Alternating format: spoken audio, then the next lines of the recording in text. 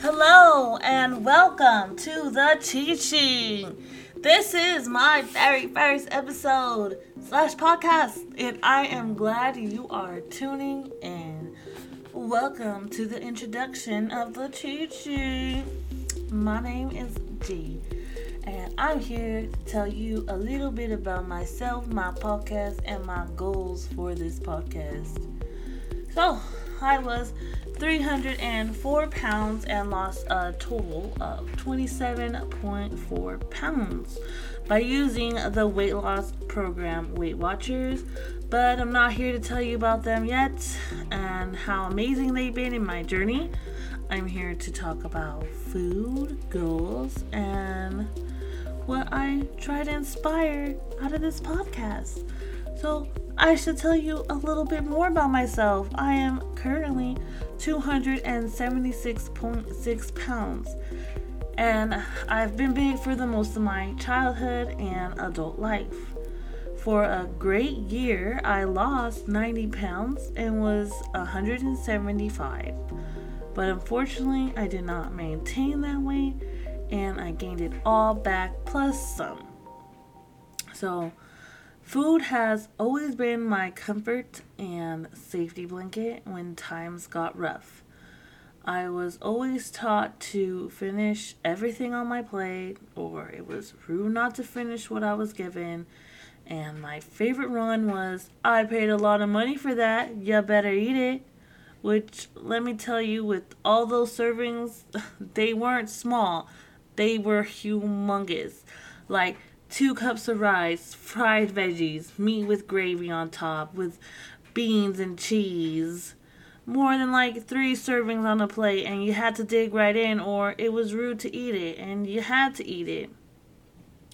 But all those things taught me how to overeat and gain this belly that I have now.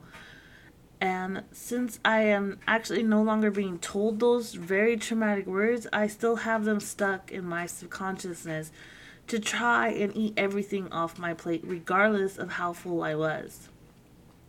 But I am going on a different path now, where I must tell myself that it is okay to not eat everything, and that it is my money, and I spend it how I want to. So if I don't want to eat that full meal that I just ordered, I don't have to.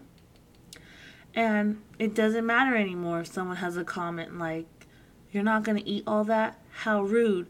Because I remember that this is for my health and benefit, and if they aren't going to support me, then why do I need them in my life in the first place?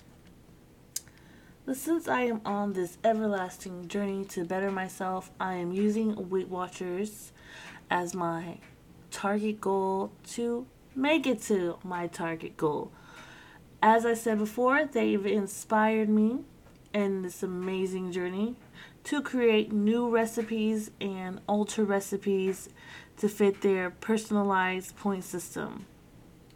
I call this podcast the cheat sheet because some of my favorites like fettuccine alfredo, pho, cheeseburger, Spanish rice, tacos, and other favorites that I have are going to be altered so I can chow down without a lot of guilt. I want to eat good, and I want to still lose weight at the same time. Now, I want you guys to know that everything that I'm making is based on my personalized points on Weight Watchers. And it means that it could be the same for you, or it could be different, and it might not be as healthy as we want it to be. And not all the recipes are going to taste good, but it's up to you to find that own alteration that works for you, like the ones that work for me. My goal for this podcast is to get back to my 175 pounds, and I want you guys pretty much to join me on the journey to get there. I'm going to be podcasting recipes that I've used so far to get where I want to be, and where I go out to eat and what I order. So when you guys go out to eat and order, you won't feel like you have to eat so little. My other goal is to inspire my listeners to be a better themselves, to be a better them, and to not feel guilty for wanting that. So I hope you enjoyed this introductory episode of the cheat sheet, and just a friendly reminder that you can also lose weight and eat good. And thank you for tuning in to the cheat sheet.